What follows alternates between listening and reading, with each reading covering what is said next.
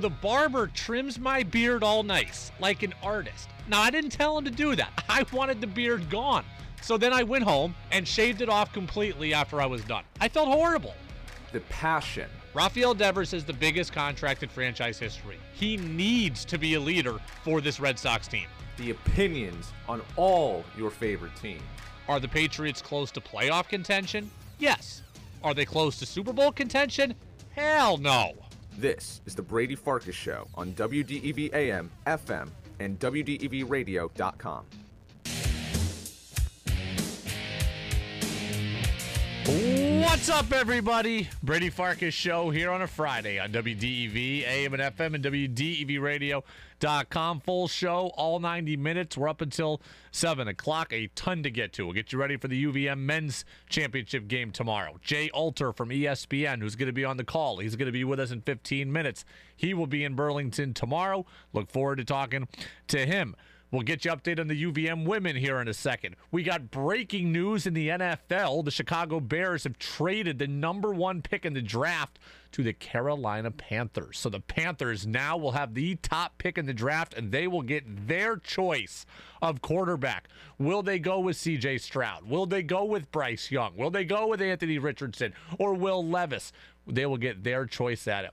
I got to tell you, these are the days that remind me why I got into the business. Right here. Today, this weekend, this is what I love about this business. The Panthers acquired the number 1 pick 3.5 minutes ago. We're the first to tell you about it. I love that feeling.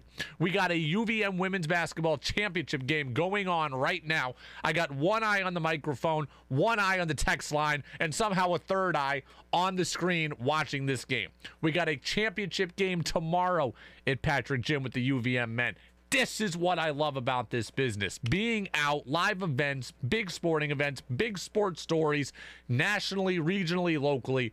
This is awesome stuff. We are here for all 90 minutes. And you can be in with us. 802-585-3026. The Napa Morrisville, Napa Waterbury text line is how you can get in. Again, 802-585-3026. Let's waste no time. 5, 4, 3, 2, 1. And here we go. The opening thoughts on the Brady Farkas Show are brought to you by Sticks and Stuff and by Swanton Lumber, Vermont's most complete locally owned home center with locations in Enosburg, Derby, Middlesex, St. Albans, and at Swanton Lumber. They're online at sticksandstuff.com. This UVM title game right now is an absolute rock fight. Elisa Kresge said it the other day, right? She was talking to Andy Katz of NCAA.com. She predicted this would be a low-scoring America East final, and we are headed for what I would have to imagine is a historically low championship game. Total, like, the score right now, there's 4 minutes to play in the first half. UVM is winning 10-7. Like, we are headed somewhere for a final score of 38-36. Like, I remember, like, most high school games have higher outputs than what this game is probably going to have. I misspoke a few minutes ago. At the end of the news, I said it was an ugly offensive performance. I really don't think so. This is excellent defensive basketball. This isn't just two teams that are missing layups. This isn't two teams that are turning the ball over. These are two teams that are following their defensive principles and are playing really, really well. I mean, yes, 10-7 looks like an ugly output. And of course, you'd want to see the score in the 20s or 30s by now. But these are two teams that are playing really good defense. Albany, I got to tell you, they are in every lane. UVM is having a really hard time getting shots off. I mean, they are not able to get to the lane. UVM has been forced into taking threes, too many threes probably than they want to. I think they're 0 of 8 right now from 3, but 3 is the only kind of shot that they can kind of easily get, and even those are not particularly easy. As for UVM, they are playing really good defense as well. Albany is getting a couple of more looks, but they're not knocking them down. Vermont is doing a good job at getting out to shooters. They're doing a good job blocking out. Like, this is textbook defensive basketball. So if at the end of this thing we see a final score of 38-36, don't think it's because these two teams couldn't play offense. They know how to play offense. They're both playing excellent defense. If you're asking me what this game is going to come down to, I would say for Vermont, they're going to need a really big performance out of Emma Utterback. And she's been one of the catalysts for this team all year. She is the fastest player on this team. She has a quick first step. She's kind of the only player athletic enough to penetrate what Albany's doing defensively, right? She can get out of transition. She can outrun the field. She can have a first step and blow by somebody off the dribble. There's not going to be a whole lot of just one-on-one creation in this game if you're UVM. Emma Utterback is the one that can do it. Catamounts just hit a 2. They're up 12-7 with a minute and a half. 12-7 with a minute and a half left in the first half. Utterback just got a steal, just blew past the field, and now it's 14-7. That's what UVM is going to need. If they're going to win this game, if they're going to pull it out, you're going to have to think it's because Utterback did things like that, used her athleticism.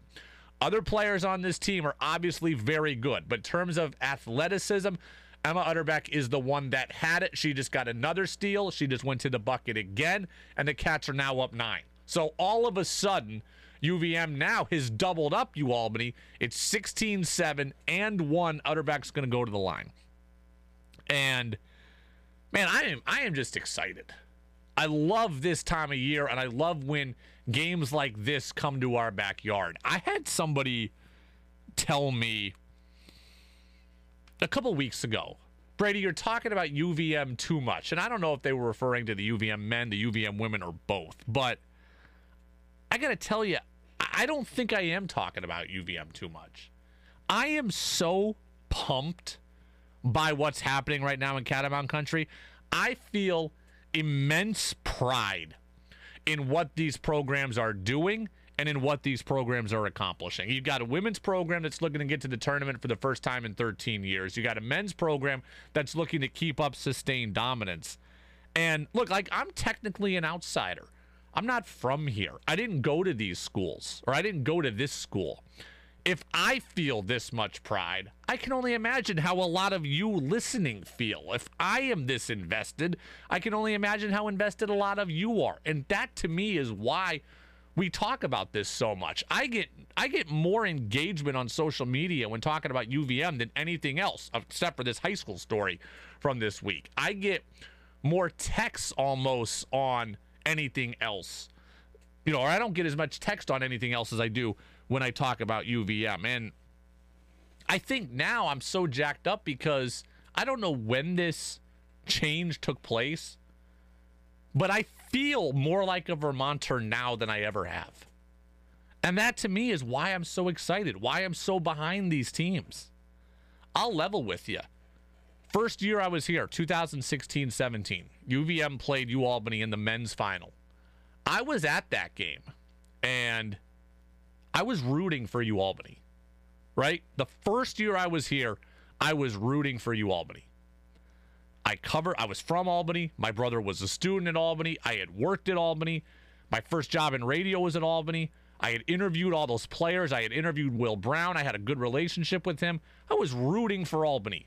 It was great that UVM won, and I got a lot of social media content out of it, etc., so it was good for me career-wise, but I was rooting personally for Albany. And now, 7 years later, I can't imagine rooting for anybody but UVM. I'm so invested, and I just feel like this is home now. I just feel like a Vermonter. So I'm all pumped. John in Moncton, thank you for the updates on the UVM women. Keep it coming. Catamounts are up 17-10 with 30 seconds to play. The big concern, I would say, for UVM right now, the big concern is this. UVM on the women's side is not very deep. They will play 7 players, but they're not very deep. They are getting more contributions, but they're really only going to play 7 players. They are having to expend so much energy, both offensively and defensively. Your worry is that they will wear down or tire. Now, They are used to playing a lot of minutes, right? This team, these starters play 35, 37, 38 minutes. They are used to playing a lot. But this is a different intensity. This is a different energy level. Offense is hard. Defense is hard. Albany's going to press, and you start to wonder, will they be able to hold up? Now, the Catamounts are up. We are officially at halftime. It is 17-10. That is your final. We got a football score and a low-scoring one at that for your halftime update. 17-10 UVM. If the Cats are going to win, they're going to have to be able to keep this energy level up. The only worry I have is that UVM will eventually tire. Now, Albany will have the same worries. They'll have to expend a lot of energy as well, but they seem to be rotating in more people. Now, I'm watching this game on mute. I have one eye on the screen and one eye on the microphone. I'm into it, but I know UVM way better than Albany. They seem to be playing more players. My worry for UVM is that they eventually tire. That said, they have, again, been prepping for this moment all year. Their starters are absolutely used to playing 35, 37, 38 minutes. Again, the Cats are up 17-10 right now. 17-10 at halftime. All right, Jay Alter from ESPN is going to be with us here in a couple of minutes. Since we're at halftime in the women's game, I want to move over to the men's side of things. I'm beginning to think that the Catamounts are going to absolutely roll UMass Lowell. And maybe I'm caught up in the moment and maybe I'm just stupid, but I'm thinking that UVM is going to roll UMass Lowell. Now, I don't know. When I say roll, I don't think they're going to win by 40, but I think they're going to win convincingly, somewhere between 12, 15, 18. I do not think this is going to be a game that we are sweating out in the second half. And as we get closer to game time, I just think this team will have more motivation than I accounted for. Think about this. The UVM men right now, this moment, are in Patrick Gym watching the UVM women. They are seeing a conference championship environment. They are seeing it in their building. When you see that, how could you not want to replicate it? How could you not be jacked up by it? Dylan Penn essentially said that yesterday. Oh, it's incredible. You look through college basketball, not many teams get the opportunity to have, their men's and women playing in the conference championship. And the fact that we have the ability to host is phenomenal. And when you got a great fan base like we have out here in Vermont, it's special, and I'm excited Friday. I think it'll really give me a little, juiced up to play a little bit more on Saturday. But, just overall, I think it's just a great thing for the school and for the community. So Dylan Penn says, hey, man, the energy and the juices, they're going to get flowing right now. We're going to see it in front of us. We're going to see it in our building, and I'm pumped up by that. How can you not see what's transpiring and the energy and intensity in this women's game and not want to duplicate that yourself? Of course you are. I hadn't accounted for that. So UVM sees this game right now. I think they're locked in. I think they're focused. I think they're ready to go. And by the way, no matter what happens in this women's game, they're going to be motivated by the result in some way, right? There's always a healthy rivalry, friendly rivalry between your men's team and your women's team. There always is. If the UVM women win this game and get to the tournament, the men are absolutely not going to want to be one-upped by them. They're not. They're not going to want to be the team that couldn't get it done. If the UVM women win this game, the men will look at that and say, okay, now we got to do our part. We can't let them be the only one to represent. Now we got to do it. And if the UVM women lose, they're going to look at it and say, now we really got to do our part. We got a chance for 2. We can't get 0. I had not accounted for how this women's game was going to play into the men's side of things, and I think it absolutely does play into it. And you know what else plays into it? Is something that John Becker said yesterday as well. The UVM head coach was talking to the media, and he said this. All the guys that are exhausting their eligibility have been at least to one NCAA tournament, I think we all are hoping that we can deliver for Dylan and let have him get that experience. I hadn't thought of that either. That also is a big motivational factor. This team, these players, want to get Dylan Penn to the NCAA tournament. You look around. Every returning player on this roster has been to the NCAA tournament. Some of them have been to multiple NCAA tournaments. Dylan Penn has not been to one. They know the story of their teammate. You know the story, right? Dylan Penn's at Bellarmine. Really good player. They transitioned from Division II to Division I. They are ineligible for the NCAA tournament. Last year, they win the Atlantic Sun tournament, and they can't go to the dance. They cannot go to the dance. So Dylan Penn leaves and says, hey, if I can't go to the tournament, I'm going to go somewhere where I can. He chooses Vermont because he thinks he can get to the tournament here. His teammates know that he was denied an opportunity a season ago, and they want to get him that chance to dance this year. 100%. This team is very, very close. This team is very, very tight-knit. They want to send Robin Duncan, their leader, off on the right foot as he graduates, and they want to send Dylan Penn, their new brother, to the tournament, which he's never been to before and which he had, frankly, kind of robbed from him a season ago. I think UVM takes all of this motivation into account, and I think they roll tomorrow. The biggest key to that game tomorrow is going to be twofold. One, first 5 minutes, right? Or first 4 minutes until the first media timeout. What kind of tone gets set? All the energy, all the adrenaline, everything in your building. If UVM comes out early, first media timeout, and boom, they're up 8-2. They're up 10-4.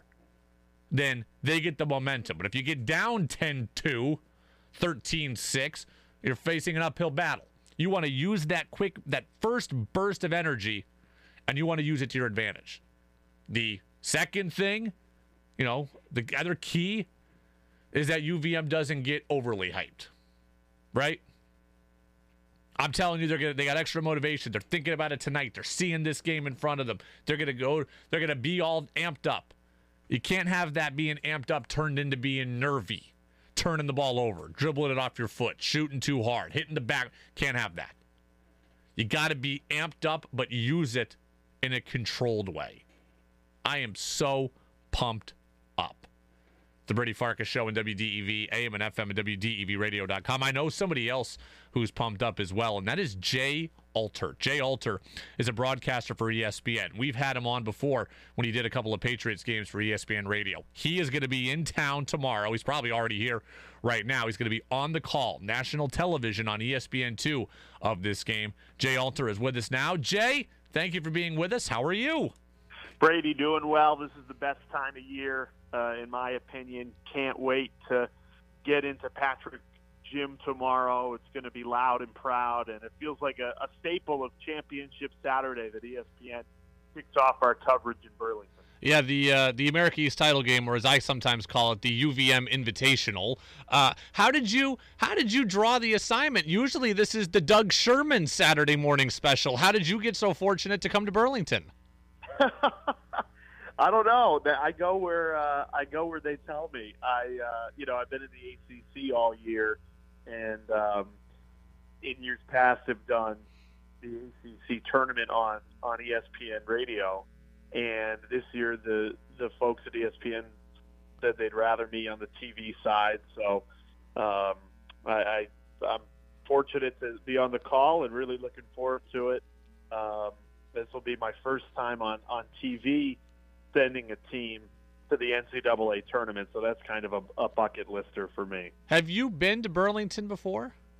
I have never been. Oh, well, you're gonna love it. It's gonna be, I'm sure, 35 and snowing outside, and there's still snow on the ground. So I'm sure you will love your first trip here. When's you talk about doing a lot of ACC games. When's the last time you did some real mid or low major basketball? Because it's gonna be a different experience for you. God, it's been a little bit. I mean, in the non-conference, you get to see some of it, right? But in terms of a true mid-major game, I would maybe have to go back to when I was doing the Ivy League a few years ago. And what I actually think about mid-major basketball is it's more of a chess match. It's more of tactics. It's more of the way basketball kind of is supposed to be in its purest form, right? Whereas ACC, it's, hey, we're just going to try and out-athlete you. And so that I'm really looking forward to, in addition to getting a nice cold fiddlehead later tonight. You certainly will be able to do that. And, my advice to, or my I'll set the stage for you.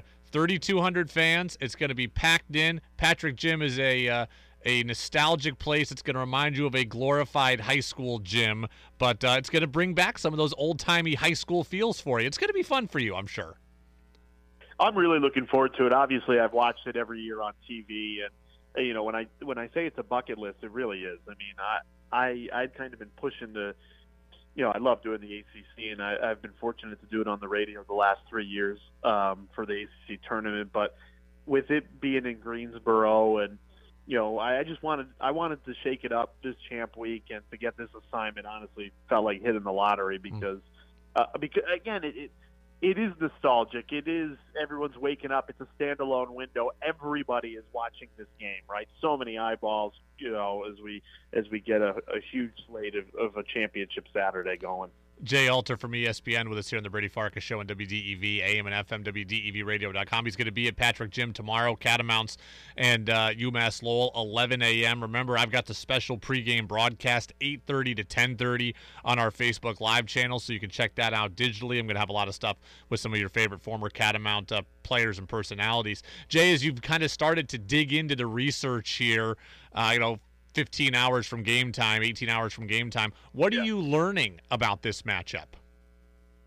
Well, these are the two top teams in the conference, and obviously, we're in the championship game, but it's not, you don't always get that, right? But if you look at the stats and the KenPom numbers, UMass Lowell and Vermont are 1 and 2 in basically everything. So I'm glad we got the right two teams in the championship.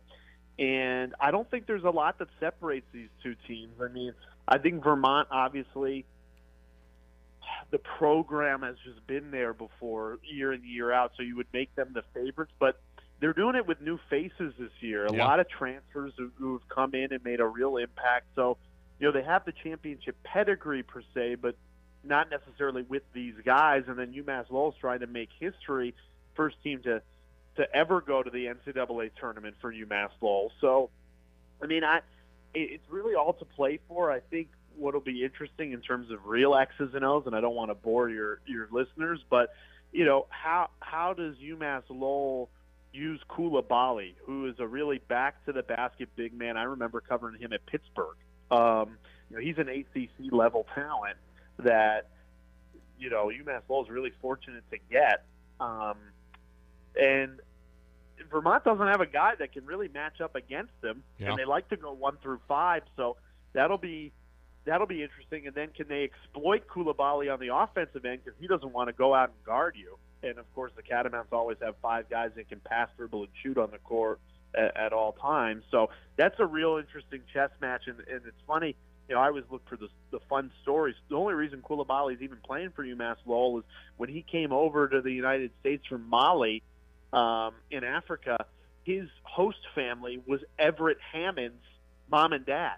So Everett Hammond, who's a guard on this UMass Lowell team, was like, hey, why don't you come play with us? And it's incredible. I mean, that is a legitimate bona fide ACC recruit, now in the America East Championship. How do you like the dynamic that the America East is going to present, where you get the conference tournament final at a home team's regular gym, as opposed to the ACC style where it's a neutral site, as it is in most conferences?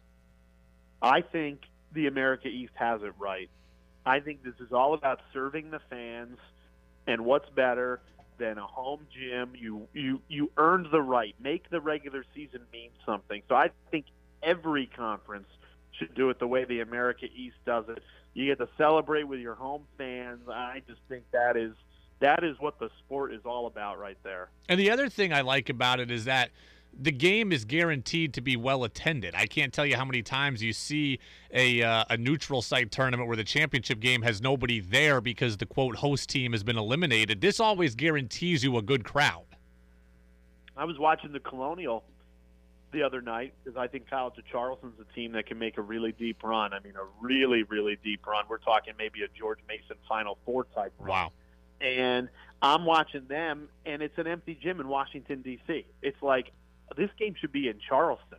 Could you – I mean, I've called games in that arena. I did the Charleston Classic in November. It'd be sold out, 3,500, loud and proud. What a scene that would be. And instead, you know, you could hear a pin drop in D.C. So I think the America East has it right. You know, it's interesting. One of the storylines that I'm sure you're going to cover on the broadcast is Dylan Penn, who's arguably UVM's best player, at least down the stretch. Finn Sullivan Player of the Year, deservedly so, but Dylan Penn has carried them in the playoffs. He's only at Vermont because he was at Bellarmine last year, and they couldn't make the NCAA tournament. What do you make of the rule we saw bite Bellarmine last year, Merrimack this year, where you have this NCAA-imposed postseason ban? I did a Bellarmine game earlier this year, and speaking with their head coach, it's a disgrace. It really is. It upsets me because we have to be smarter than this. Common sense needs to enter the equation at some point. And look, they've paid their fee. They've proven they're a Division I bona fide program. Maybe you do a 1-year transition, but 4-year ban for the postseason. I mean, it's amazing they get kids to play there. Yeah. I mean, right? Everyone's trying to make the tournament. So, you know, Dylan Penn, they rightly win the A-Sun last year and can't compete in March. I mean, it's so wrong. You know, the NCAA is supposed to be pro-student athlete, right? We keep hearing that, pro-student athlete. Well, what's pro-student athlete about holding these teams out? It's a real shame, and I hate seeing it. I think we're going to continue to see it because I think there's a lot of these programs that are going to step up and continue to win. And what are you going to do? Just keep holding them out? It doesn't make any sense. Dylan Penn has a very unique game. I'm curious what you've heard about him as you continue to get ready for tomorrow morning. Yeah, I mean, we just spoke with John Becker earlier today as they get ready for tomorrow's championship game, and I asked Dylan Penn about Dylan Penn. He said he's unlocked our offense. You know, before they obviously were winning a lot of games, but it was defensive-minded. He feels like since Penn has been inserted into a big piece of the offense, not just scoring himself, but really opening it up for everybody. And he called him the difference maker on the offensive end. Well, certainly can be. 26 points in the semifinal win over Binghamton, 11 of 17 shooting, and a rare 4 threes for Dylan Penn. So he certainly would take that performance again tomorrow morning. Jay Alter, ESPN. He's going to be on the call for ESPN2 tomorrow morning, 11 a.m. Jay, I look forward to meeting you in person, introducing myself in the media room before the game, and have a good call, and we'll talk. We'll see you tomorrow. Yeah, Brady, really looking forward to it. Don't be a stranger, and I'm just hoping I can hear myself call the game because I hear it's going to be that loud. So it is going to be that loud. You'll enjoy the UVM band also, trust me. Oh, goodness. All right. I appreciate you having me. Good talking to you as always. Absolutely. Good talking to you as well. Jay Alter, a guy we had on in a couple times in football season. He's done a bunch of Patriots games on ESPN Radio. So they are back from the half, by the way, on the UVM women's game. It's still 17-10. We're 2 minutes gone by. No one's scored yet as we've come out of halftime. I'm going to recap what Jay Alter and I had to talk about in the 6 o'clock hour. But loved a lot of what he had to say. Loved the way he talked about the America East. Loved the way he talked about Dylan Penn. A lot of good stuff. Reminder, tomorrow I am going to be broadcasting live from the America East title game. I want you to be watching along with me. We're going to do the broadcast on Facebook Live. It's going to be on Facebook Live only. It will not be on the actual radio. 8:30 until 10:30 will be the time there. So Facebook Live. I will have a YouTube link as well on my Twitter account, and a bunch of former Catamounts are going to stop by. Ernie Duncan's going to come through. Steph Smith's going to come through on web chat. We're going to talk with Mike Trimboli. We'll have a good time. 8:30 to 10:30 tomorrow. Facebook Live. Just go to WDEV's Facebook page and check us out. A little Patriots news, including some stuff that makes me kind of sad. We'll talk about it next on DEV. And CBS News. The Brady Farkas Show now has an interactive text line, so reach out now at 802-585-3026. Now it's back to the Brady Farkas Show on WDEV AM, FM, and WDEVradio.com. We'll get to some Patriots news here momentarily, some NFL news also as well. An update right now on what's happening at UVM women's basketball. The Catamounts now with a 12-point lead. There's 5 minutes to play in the third quarter, and the Catamounts are up 25-13. And kind of what we talked about in the first half is playing out here in the second half. Emma Utterback's athleticism is key here. She's got multiple steals. She just gets out ahead of the break. She's the one who's able to create athletically in transition. She has been absolutely key to this game. And I've always said this. If you are going to win a championship and if you are going to win subsequently in the NCAA tournament, you need to get star-like performances from your stars, right? This team needs Emma Utterback to be very good. This team needs Delaney Richardson to be very good. This team needs Anna Olsen and Catherine Gilby to all be good. Like, this team needs star performances from their stars. But if you're going to win a big game like this, you also need something else. Something you aren't expecting. Something that hasn't usually been the case on the stat sheet. And right now, UVM is getting that from a player named Bella Vito. Bella Vito is a starter on this team. She is a player who plays a lot, but she is not a player who scores a lot. So therefore, she is not a player that we talk about a lot. And Bella Vito has absolutely been integral in this game.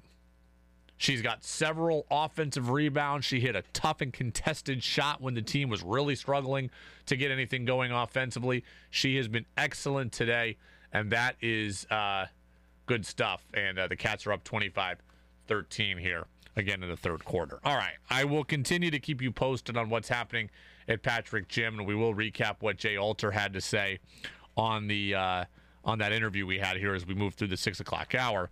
The breaking NFL news is this. The Carolina Panthers have traded up in the draft to get the number 1 pick. The Chicago Bears have moved back to number 9. And let's see what else the official deal is here. All right, so the Bears got two first-round picks, 2 second-round picks, and they got Panthers wide receiver DJ Moore. So the Bears got a wide receiver, 2 first-round picks, and 2 second-round picks. They'll move back to number 9 in the draft. So that's where we're at right now. This is huge for a lot of different reasons. Let's first start with Chicago. They are committing to Justin Fields. That's what they're telling you. Right? They had their choice at quarterback at number 1, and they're telling you we are committing to Justin Fields. He will be entering, like Mac Jones, year 3 of his rookie contract. So he will have not that much time to kind of figure this out. They're committing to you. You got to go now. So the Bears are committing to Fields. The Bears have also given Fields some more weaponry, right? So much about the Bears has been that Justin Fields has no help. The offensive line's been bad. The receiving targets have been bad. So they got Chase Claypool last year, and now this year they go out and get DJ Moore, who's a very exciting player at the receiver position. So that's Chicago. Carolina, obviously, they are going to take a quarterback now at number 1. There's no doubt about that. And for them, this is going to be a chance for them to get the quarterback position right in a way they haven't in the last 3 or 4 years, right? Cam Newton was their guy for a long time. Then they were kind of left with Cam, who was kind of damaged goods. And then they tried to get Matthew Stafford and couldn't. They tried to get Deshaun Watson and couldn't. They had Sam Darnold, who wasn't great. They had P.J. Walker. They had Teddy Bridgewater. They had Baker Mayfield. So the Panthers have been trying at their post-Cam Newton quarterback here for a couple of years, and now they are going to be able to get it. So the Panthers will get a quarterback at 1. The Texans can easily take a quarterback at 2. Then you start to wonder after that what happens. The Cardinals are at 3. Does someone want to trade for them? Trade up with them to go get a quarterback. Indy's at 4. Are they screwed out of the quarterback market now because of what Carolina just did? Do they need to try to move up to 3? I don't know. But there's a lot of moving parts right now in the NFL, and here we are a month and change away from the draft and a couple days away from free agency, and the Bears have dealt the number 1 pick. some breaking Patriots news from a few hours ago. Devin McCourty, Patriots stalwart, Patriots safety, has officially announced his retirement from the NFL. I think that is a fact. I will always only look good in a patch uniform, but I will no longer look good in a patch uniform going forward. I'm officially retiring from the NFL. It has been a great ride. I got the opportunity to talk to Mr. Kraft, to talk to Bill, a lot of the guys on the defensive staff. Unbelievable ride, man. And, you know, I think it's always tough to kind of come to the end. As you know, this whole offseason has been so much back and forth for me mentally, probably not even sharing as much of the thoughts that I was just going between from one day to the next day.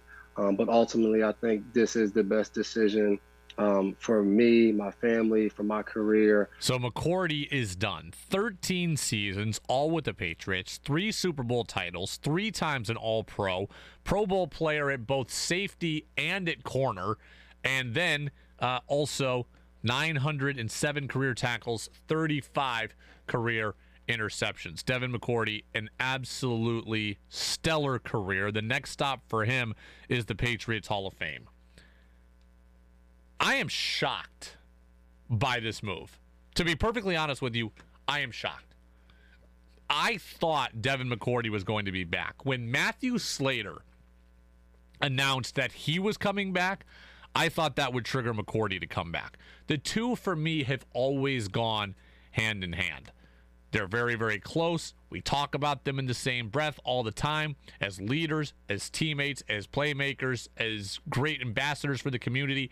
I thought they were going to make decisions together on this. I thought they were going to coordinate. They obviously didn't. So I am surprised that Devin McCourty is hanging up the cleats. And it's a tough blow for a couple of different reasons. One, it's another link gone from the Patriots dynasty. As time goes on, the links to the titles get fewer and fewer. Tom Brady, gone. Gronk, gone. Logan Ryan, LeGarrette Blount, Steven Gostkowski, Dante Hightower, Patrick Chung, they are all gone. And that's tough, right? We think about the Patriots, we think about the dynasty, we think about their, those Super Bowl victories. There's not a whole lot of links left to them, especially big links. Now, Matthew Slater is one. David Andrews was a part of some of this to a degree, but you're starting to whittle away at the fabric of what you were, and that certainly is tough. And two, and this opens up another really big hole in the secondary. Devin McCourty was a rock back there for 13 years. He was nearly always healthy. He was always available, and he was always good. You haven't had to worry about the back end of your secondary in a really long time if you are the Patriots, and now you do. Now, you have 2 safeties already. You have Adrian Phillips. You have Kyle Duggar, so you have some bodies back there, but it puts stress on those 2 guys to stay healthy. John Jones is a free agent. Jalen Mills is a guy you might cut. You're just not sure now. There's now holes in the secondary as a whole, and that is a worry for a guy in Bill Belichick who loves defense, for a Patriots team that's going to need its defense to be really good next year. You don't want to have questions, and now you have questions. McCourty leaving is a question. One of the things we loved about Kyle Duggar this year is his ability to kind of be a ball hawk. Well, McCourty probably afforded him some of that opportunity, right? McCourty would play back there, Phillips would play back there, and Duggar could kind of roam. Well, now you don't have that. You don't have that freedom. You don't have that ability. So I'm not sure what's going to happen on the Patriots' defensive side. And the Pats need their defense to be good. We talked about this yesterday.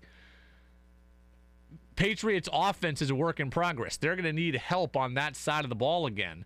McCourty gone. Maybe John Jones gone. Jalen Mills possibly gone. There are questions here. McCourty leaving creates more of them. 802-585-3026 is the Napa Morrisville Napa Waterbury text line. The UVM women's basketball team is currently up 28-15. 28-15 is your score there at Patrick Gym. There is 2 minutes left in the second half. 2 minutes left, 2 minutes left in the third quarter So we have about 12 minutes to play in this game. The Catamounts are up 13. The defense for UVM has continued to be stellar. The offense for UVM has gotten better here in the second half, and some of their defense has led to offense. One of the keys also for UVM has been they're not fouling, and they are also being excellent on the glass. They have been great rebounding, which has limited UAlbany to one shot a lot of times. At halftime, UVM had double the amount of shots as UAlbany did, which is insane because UVM was getting some extra opportunities. Albany is kind of going one shot and out. I don't have the stats in front of me as far as, official, rebounding totals, but it feels like Albany has not had many second chances at all. Catamounts have now doubled them up. It is 30-15 right now with 1 minute to play. Back on the Patriots front. Again, 802-585-3026. The Patriots were reportedly in attendance at Odell Beckham Jr.'s workout today. Right? The longtime Giant, Browns, and Rams wide receiver held a workout today in advance of free agency. Smart on his part. The Patriots were there with, it sounded like, 8 to 10 other teams.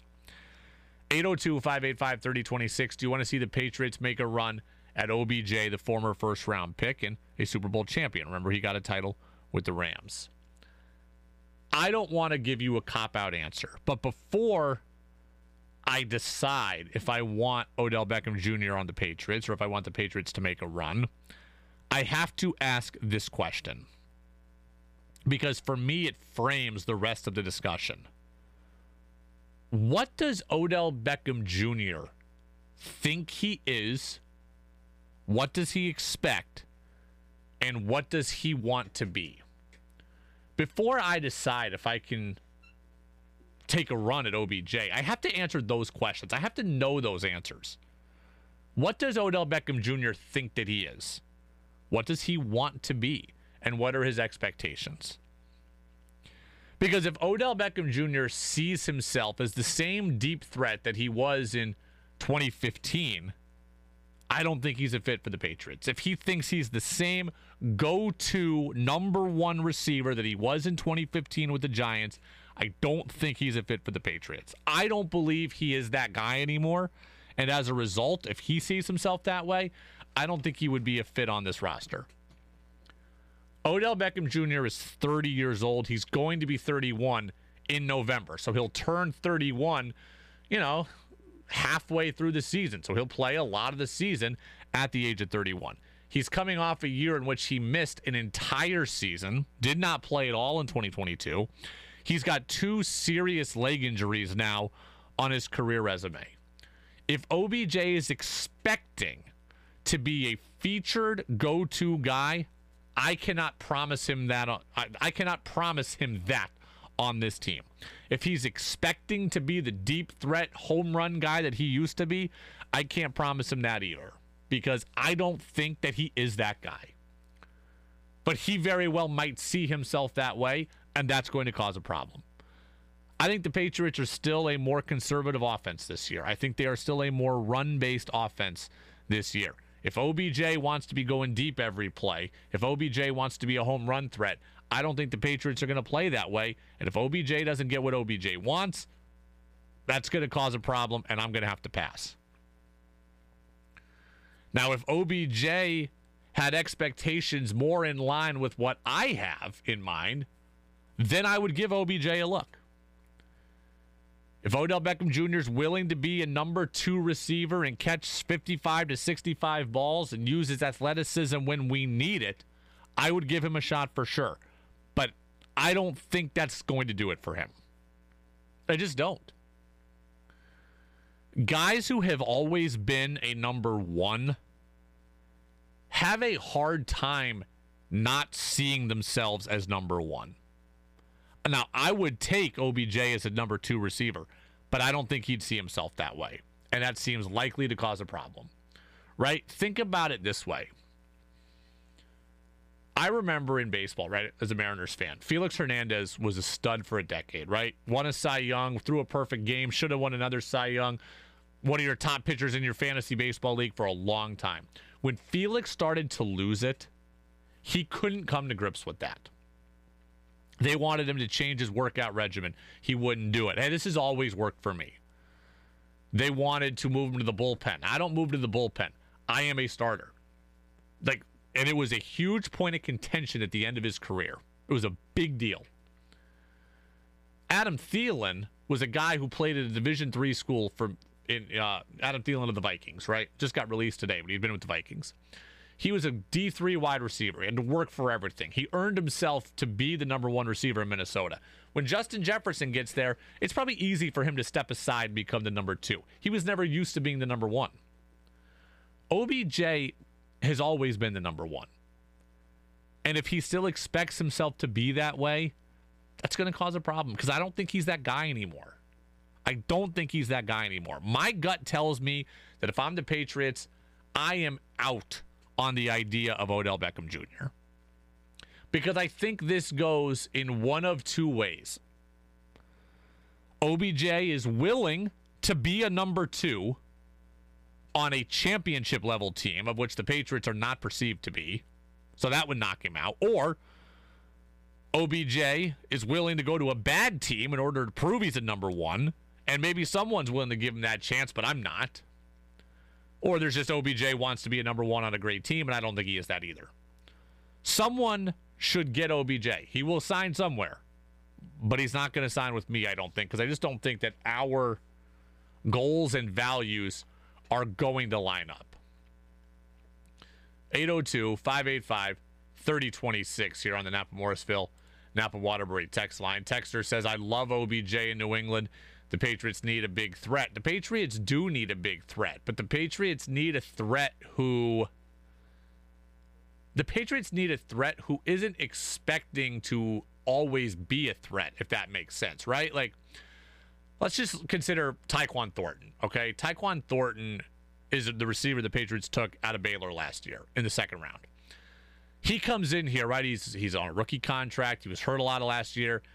He probably doesn't come in here demanding a whole lot. So if Tyquan Thornton catches 45 balls and is the rare deep threat, then that for him is probably good enough. If OBJ comes here and catches 45 balls and is a rare deep threat, that's never going to be good enough for him. So I feel like you need that guy who isn't expecting to be the deep threat. Right? Does that make sense? Like, I would still take a receiver number one, potentially at 14 in the draft. That guy's going to come in with some expectations too. But as a rookie, they're probably not going to be that mouthy about their expectations. OBJ could potentially be mouthy about it. He's going to make his demands known. A first-round receiver is probably still likely to play the good soldier like Thornton in that first year. Texter says, I think OBJ is a number 3 receiver at this point, at best. It's very possible. Again, he missed the entire season last year. We don't know what he is. We don't know what he is. And he's got 2 major injuries under his belt. Now, the devastating ankle injury he had with the Giants and the torn ACL from the Super Bowl against the Rams. So he might be a number 3. But guys who have always been number ones, they always think they're number ones. And that's just the way this goes. Right? And that's part of the reason why they got to be so good is because they always have a belief and a confidence in themselves. But I just don't think OBJ necessarily... Like, if OBJ is willing to sacrifice, he's going to do it for a team that wants to win a title. And if he's not going to go to a team that wants to win a title or thinks they're going to win a title, then he's going to want to prove that he's the man. And I don't know that either. I don't think that either of those things line up with what the Patriots are. All right, let's get to who's saying what. Whoa, whoa, whoa. What did he say? What is he doing? He's stealing money. What the hell is he doing? He should have gotten his surgery. They were out of it in August. Why did they get the surgery done in August? They could have played beginning of the year. Preach it. That's a joke with him. They really said that? Every damn thing is politics and race, and I'm losing my mind over it. It's time for Who's Saying What on The Brady Farkas Show on WDEV AM, FM, and WDEVradio.com. Texter says Antonio Brown thought he was a number 1, and look how that worked out for him. Antonio Brown's issues were not that, I don't think. Like, Antonio Brown was a number 1. he couldn't keep his head on straight in any number of other ways. So I don't think it was a perception versus reality thing with Antonio Brown. In terms of who he was as a football player, it was perception versus reality with Antonio Brown in terms of who he was as a person. So, all right, who's saying what? Jonathan Jones, I mentioned, is a Patriots defensive back who's now a free agent. He was talking with NBC Sports Boston the other day, and he was asked about what he thinks of Mac Jones. Definitely. I mean, he has all the tools. He has all the mechanics to be, a quarterback in this league and a top quarterback in this league. I think it's just going to come down to, the right situations and getting that consistency and just continue to develop.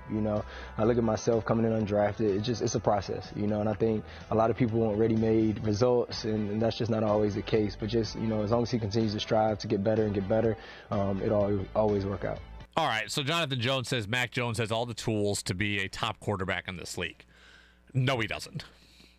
Simply put, no, he doesn't. But look, I get it. I expect Jonathan Jones to say that, and I respect that he said that. They've been through the battles together. Mac Jones is his buddy.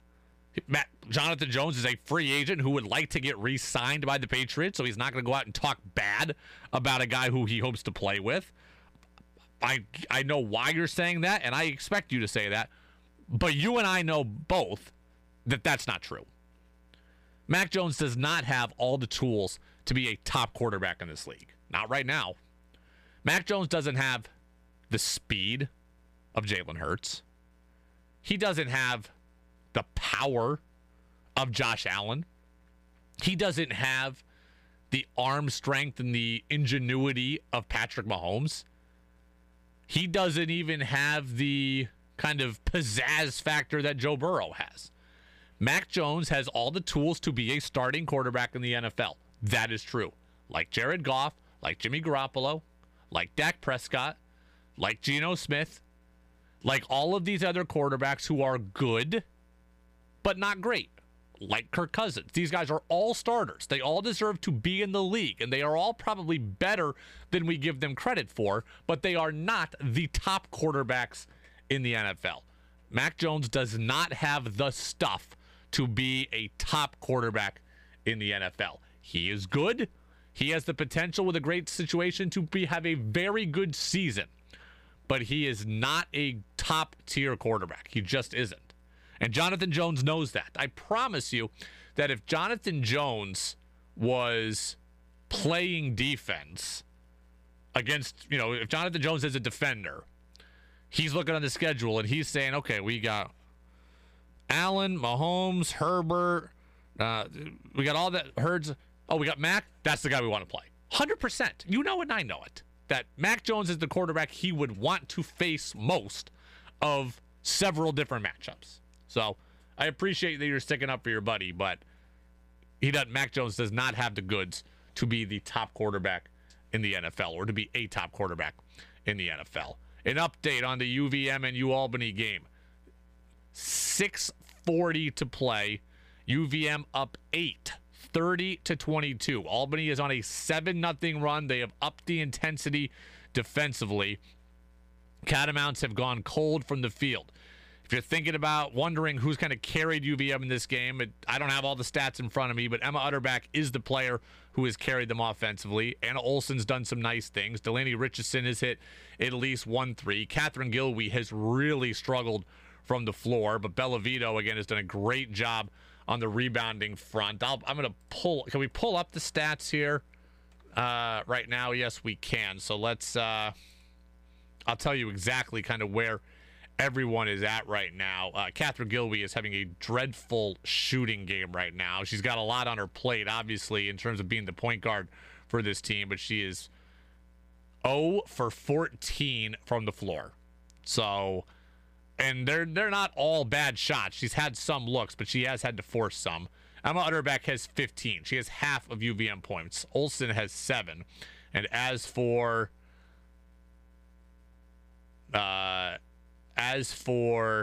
Bellavito, she has 9 rebounds, 4 of which are offensively. So, excellent job. Anna Olsen has 14 rebounds right now to go along with 7 points. So, just a dominant game down low for her. She's got 9 points now. Big bucket there. 32-22. Catamounts is your score. Speaking of the Catamounts, we're going to take a look at the men's side of thing Texter says, what TV station is the women's game on? It's on ESPNU. If you do not get that, you can watch it on ESPN Plus if you have an account there. Utterback scores again. She's got 17. The Cats are up 12. 5 minutes to play as we head towards immediate timeout. We'll go from the UVM women to the UVM men. And Jay Alter of ESPN was with us in the last hour, gave his thoughts on the America East Championship game ahead between UVM and UMass Lowell. We'll react to what he had to say. That's next on the Brady Farkas Show, brought to you by Fecto Homes here on WDEV AM and FM and WDEVradio.com. Think you know sports better than Brady does? Text in with your thoughts at 802-585-3026. This is Freddie Coleman of ESPN, and you're listening to Brady Farkas Show right here on WDEV and WDEVradio.com. Welcome back in. Brady Farkas Show right here on WDEV, AM and FM, and WDEVradio.com. Worst case scenario stuff right now for the UVM women's basketball team. The Catamounts lead is down to 5. It is 34-29. There are 4.5 minutes to play. UVM has had to send Emma Utterback to the bench with her 4th foul. And we've said it all season for the UVM women. If there's one thing that they can't afford to have, it's foul trouble. They are not particularly deep, right? Again, we've said this before too. They are getting more contributions from their bench, but those contributions cannot supplant what Emma Utterback brings to this team. So now Utterback's on the bench with 4 fouls. Here's what UVM has lost. They have lost an excellent defender. They have lost their most athletic player, who is the only one, again, who can kind of create offensively against Albany's defense. And now, as Albany has started to press, UVM has lost a senior leader who has composure and has lost a key ball handler. And UVM has turned the ball over on 2 consecutive possessions, and it's potentially a third here. It's a jump ball. I'll have to see which way it goes. But Albany is pressing. UVM has turned it over on back-to-back possessions. They're having trouble getting the ball inbounds. They're having trouble breaking the press. They're having trouble bringing it in. And now they've brought Emma Utterback back in. They can't afford to have her out. And if I'm Albany, I'm going to go right at her and try to get her that 5th foul. So we will see what happens here. But this is worst-case scenario stuff with Utterback getting her 4th foul. They can't afford to have any of their starters really out of this thing. And now with Utterback in foul trouble, it's a big deal. That jump ball went Albany's way, so that's 3 consecutive turnovers here for the Catamounts against the press as we come up on 4 minutes to play. 34-29. We'll get to the UVM men in a minute. I just want to ask people, just a blanket question. How are you as excited as I am by all of this? Because I said at the beginning of the show that if I'm this invested, and I'm not from here and I didn't go to UVM, if I'm this invested, how invested are all you? I assume that all of you are as invested or more than I am. I want to hear it from you. How excited are you? Am I overstating it? Am I understating it? How many of you are going to Patrick Gym tomorrow? How many of you are planning your Saturday around it? How many of you, when the brackets come out, can't wait to see if UVM is there, both men and women? You should be feeling that way. I'm here to tell you. You should be excited. There's a text from Ronald. There's a text from Nancy. There's a text from Marvin. They all say that they are in on these Catamount teams, and a couple of them say specifically really rooting for the UVM women. Yeah, the Catamount women, it's a great story, but they're more than a great story. They are an excellent team. And jump ball there. That one's going to go UVM's way. 3.5 minutes to play. Texter says, Brady, you do talk too much about UVM. I disagree, and we're in Vermont. It's the only D1 school in Vermont. Texter says, talk more about Norwich. Well, we talk with Cam Ellsworth every single week, and I can't wait to see what happens with the Norwich men's hockey team up against Plattsburgh tomorrow night, 7 o'clock. We're going to have the coverage for you on DEV as well. So looking forward to that. Also looking forward to high school hoops tomorrow. We've got the D3 title game between Hazen and Winooski. That's going to be a 3:30 start for us. And then again, the Plattsburgh-Norwich game in hockey at 6:35. All right. We had Jay Alter on earlier. He's the broadcaster for ESPN who's going to be on the call for UVM and UMass Lowell. He brought up a very interesting point here strategically in this game. How does UMass Lowell use Koulibaly, who is a really back-to-the-basket big man? I remember covering him at Pittsburgh. He's an ACC-level talent that, UMass Lowell is really fortunate to get. And Vermont doesn't have a guy that can really match up against him, and they like to go 1 through 5, so that'll be interesting. And then can they exploit Koulibaly on the offensive end, because he doesn't want to go out and guard you? And of course, the Catamounts always have 5 guys that can pass, dribble, and shoot on the court. Yeah, interesting stuff there. So UMass Lowell has a big guy that is a big problem, and John Becker said they are very, very big. So the question for UVM becomes a couple of different things. One, how can UVM defend the big man in the post? They're going to need to get, obviously, contributions from Robin Duncan. They're going to have to get contributions from Matt Veretto. And then on the bench, coming off the bench, they're going to have to be able to get contributions from Nick Fiorillo. John Becker mentioned that specifically the other day, that Nick Fiorillo, who's coming back from injury, we haven't seen him much. We've seen him for 10 minutes here, 12 minutes here or so. We said we got to get him in. We had to get him into games. We want him ready for this challenge. So Nick Fiorillo is going to have to provide them something off the bench, at least defensively and rebounding, holding his own to give guys a break. So that's on the defensive side of things. Rebounding, obviously, is the same. Got to be able to keep him off the glass. Offensively, I think will be the bigger thing. Jay Alter says he doesn't want to go outside the lane. Well, how does UVM try to get him in a mismatch? Because Robin Duncan's not going to be a guy who shoots the ball from deep. So that's not who you want on him. You want to try to create situations where Matt Veretto's on him, where a guard's on him, and where he won't follow them out there, and you can create some threes. UVM can get some threes from Finn Sullivan. They can get them from Veretto. They got to find a way to get the big guy involved in guarding those guys, where they can then create some easy shots or some open outside looks at least. So that's going to be a big factor in this game, how they can create shots on the outside. Also from Jay Alter, he had this to say about what he's heard about Dylan Penn. John Becker earlier today, as they get ready for tomorrow's championship game, and I asked Dylan Penn about Dylan Penn. He said he's unlocked our offense. Before they obviously were winning a lot of games, but it was defensive-minded. He feels like since Penn has been inserted into a big piece of the offense, not just scoring himself, but really opening it up for everybody.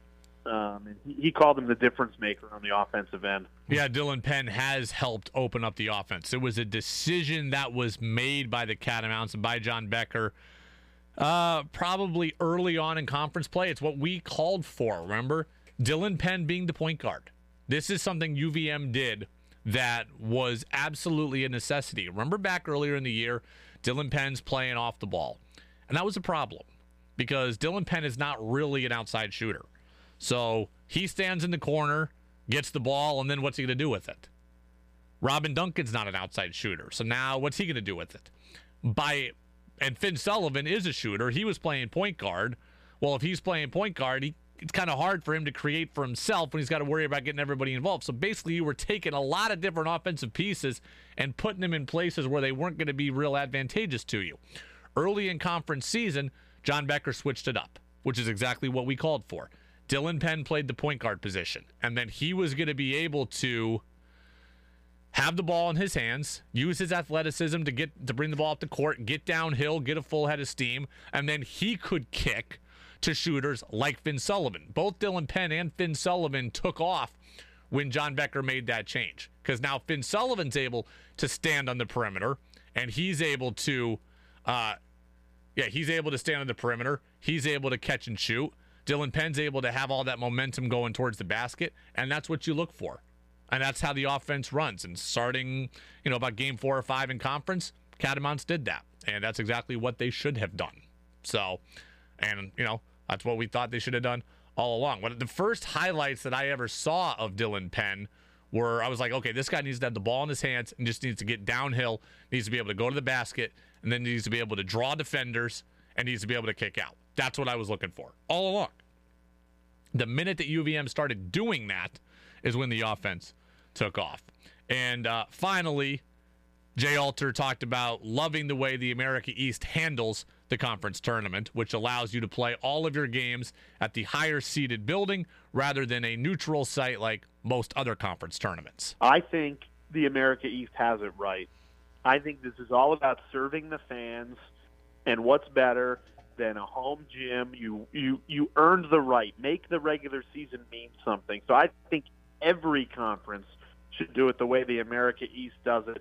You get to celebrate with your home fans. I just think that is what the sport is all about right there. I don't know if every conference should do it, but I do love the way this works out for the America East. I do love the way this works out for UVM for a couple of different reasons. The main reason is what Jay said, in that the UVM women's game is getting very interesting. I will give you an update on that in a second. But I love that the higher seeded teams get to host games, which allows you a chance to get to the best team winning the conference. And that's important, because if the best team can win the conference, then the best team goes to the NCAA, and that team has the best chance to win a game. And if you win a game, then that's good for the league, exposure, money-wise, etc. So that's good. This system creates the best team having a chance to go to the tournament. The other reason is for the fans, right? The game is always guaranteed to be well attended. The championship game will always be attended. It's no good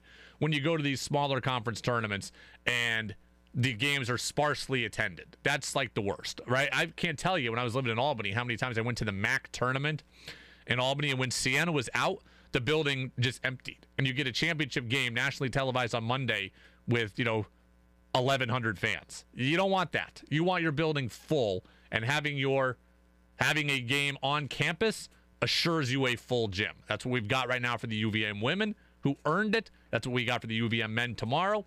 And it does make your regular season matter. You are always playing for something. Everybody says, in a one-bid league, all that matters is the tournament. Well, the conference tournament. Well, yeah, but to have the best chance to win the conference tournament, your regular season matters, and that's important. So, good stuff. Okay, the UVM women up 36-31 with 38 seconds to play. Catamounts have gotten to the free throw line a couple of times. Emma Utterback went 1 of 2. Catherine Gilwey went 1 of 2. Utterback has 18 points. She has exactly half of UVM's scoring. Gilwey, 0 for 15 from the floor. We loved having her on yesterday. She was great. This is not one of her better statistical games. Again, she's had a lot on her plate. She's had to take some really tough shots. The shot clock buzzer going down. It's not as ugly as it looks. She's kind of been put into some of those positions, but she does have just the 1 point. But how about 16 rebounds from Anna Olsen to go along with 9 points? How about Bella Vito with 9 rebounds?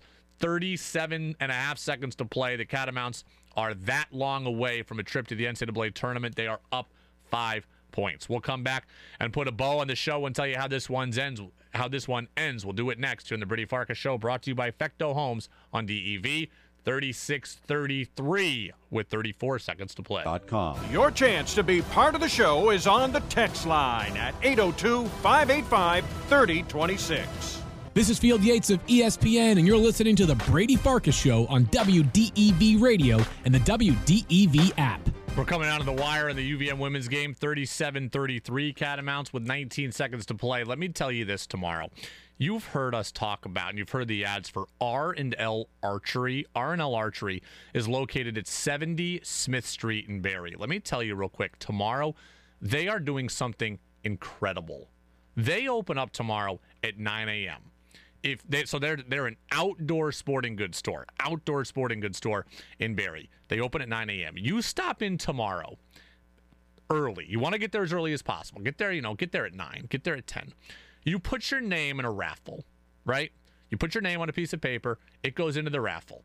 And that gets you in the raffle, obviously. Then you will have one chance to try a combination in a safe. If you can get it right, you're going to win, right? So you're going to get your name in the raffle. You're going to get a chance to guess what the combination to the safe is. If you guess right, There's $4,000 worth of stuff in there. $4,000 worth of stuff. If you get it right, you get all the $4,000. If at the end of the day nobody has guessed it right, then they're going to pull a winner. So somebody tomorrow is winning $4,000 worth of outdoor sporting goods. Like, I'm looking at their website right now, rnlarchery.com. They've got hunting stuff. They've got archery stuff. There's stuff there with guns. They got a lot of apparel and equipment in there that you outdoor sportsmen and sportswomen will love. Okay? They are located at 70 Smith Street in Barrie. They open at 9 a.m. tomorrow. Again, here's what happens. You get there early. You put your name in the raffle. Once you do that, you are guaranteed an opportunity to try to guess the combination to the safe. If you guess right, $4,000 worth of stuff in the safe is yours. Yours, no strings attached. If you don't get it right, okay. If nobody else gets it right, then they're going to pull a winner. So you're going to have two chances to try to win all this stuff. Either get the combination to the safe or maybe just get your name pulled. $4,000 worth of stuff. R&L Archery, Smith Street in Barrie. The UVM women's basketball team, 11 seconds to play.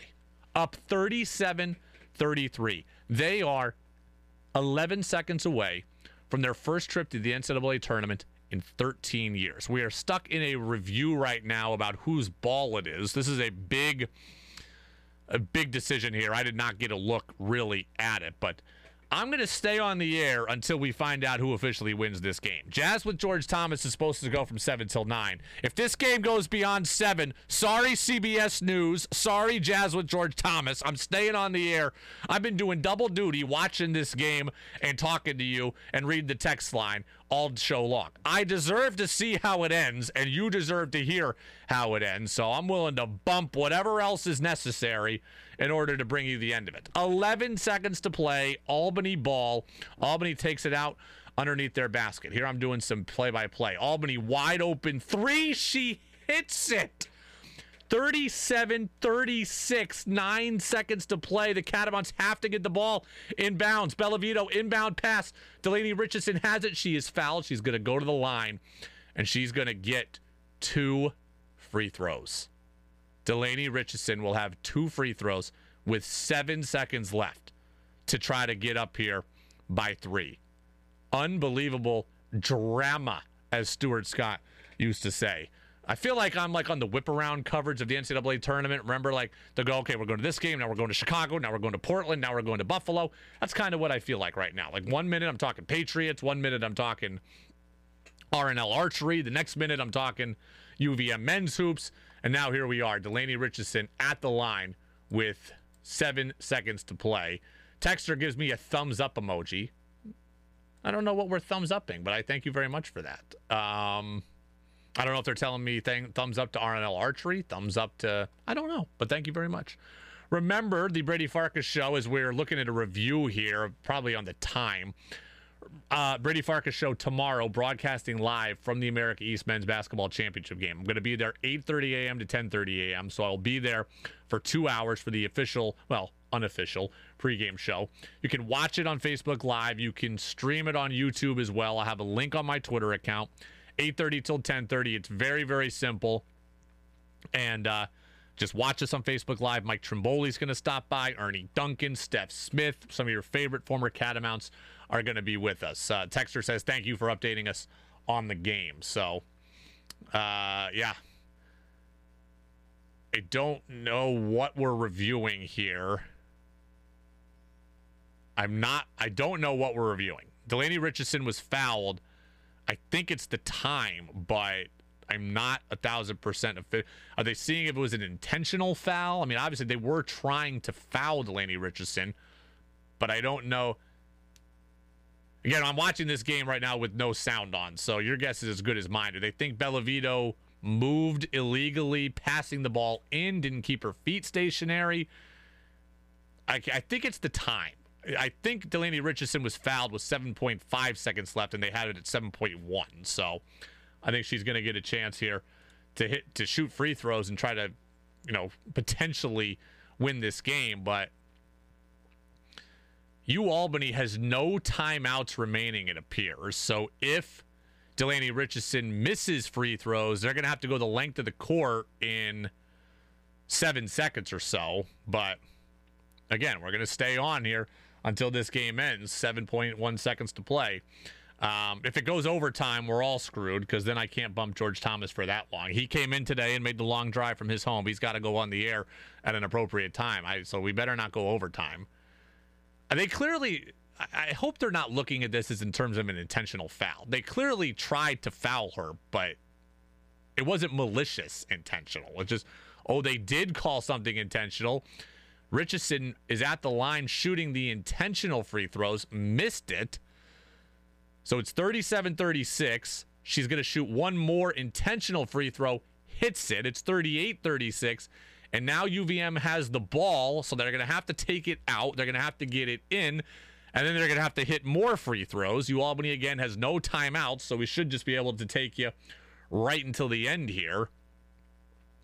Bellavito passes it in. Catherine Gilwee has it. The CVU product will go to the line with 5.5 seconds to play.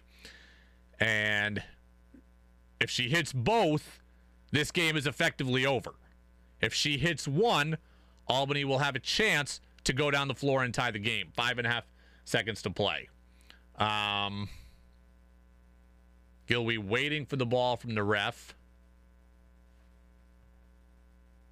The last moments of a basketball game, I tell you what, when we talk about timeouts and reviews, someone called a timeout. Oh, my goodness. Well, now I know this commercial we're going to have to move, and that commercial we're going to have to move, and sorry to... Well, let's see. That can all be moved. We're good. No issues there, everybody. Everybody's okay. I would love to get you on here without having to blow through the CBS News, but I can't promise you that that's not going to happen. So, Catherine Gilwee going to go to the line. Jazz with George Thomas is standing by, trying to get on here at its proper time. Again, remember, UVM men's basketball tomorrow will broadcast live 8:30 until 10:30. So, Ernie Duncan. Jake Marsh is going to stop by as well. Remember, he is a podcast personality over at Barstool Sports with the Pardon My Take crew. So excellent stuff there from Jake. He'll be with us, I think, at about 9:45. We're going to have him come in. So I'm looking forward to seeing Jake Marsh. I have not seen him for a while since he left the UVM broadcast scene. Yeah, he got the Barstool, but before that, he was a broadcaster at UVM. Texter says, I want to hear the end of the game. I'm not leaving you, I promise you. But the CBS News, we're going to join it in progress. If the bosses want to get mad at me, then so be it. I'll take it on the chin. Catherine Gilwee at the line. She has 1 point, 1 for 2 at the line today. The ref is getting confirmation from the other ref and the scorer's table that they are ready to go. Other ref has their hand up. Now, are we going to shoot the free throws, people? Give the ball to Gilwee, and let's get these free throws shot, please. Everybody wants to see how this ends, including me. CVU product, Catherine Gilwee at the line. Misses the first. 6.7 seconds to play, so clearly they put on a second, 1.2 seconds. Gilwee's got to hit this. Albany has enough time to move down the floor. If she misses, though, maybe a rebound gets batted around and wastes some time. Gilwee misses that one, too. That's exactly what happens. The rebound gets batted out, but it goes off Gilwee. There's 4 seconds to play. Albany does not have a timeout. They are going to have enough time to get a shot off. The question is, will they get the 3 off or will they get the 2 off? Albany's taking it out relatively. They're on the side, but they're on their own side of the floor. So they get a ball in deep in the backcourt. Going towards half court, 3 seconds. Half court heave. No, UVM wins it. They're going dancing. I'm joining CBS News in progress. See you tomorrow from Patrick Jim for the America East title game. Go, Cats, go. This is WDEV, Vermont's news station, owned and operated by the Radio Vermont Group. From the top of Sugarbush, 96.1 FM, WDEV Warren and Waitsfield, 96.5 W243 Barrie, 98.3 W252 CU Montpelier, along with our founding station, AM 550 WDEV Waterbury Montpelier. Streaming at WDEVradio.com. 91 years of serving Vermont. The friendly pioneer, WDEV.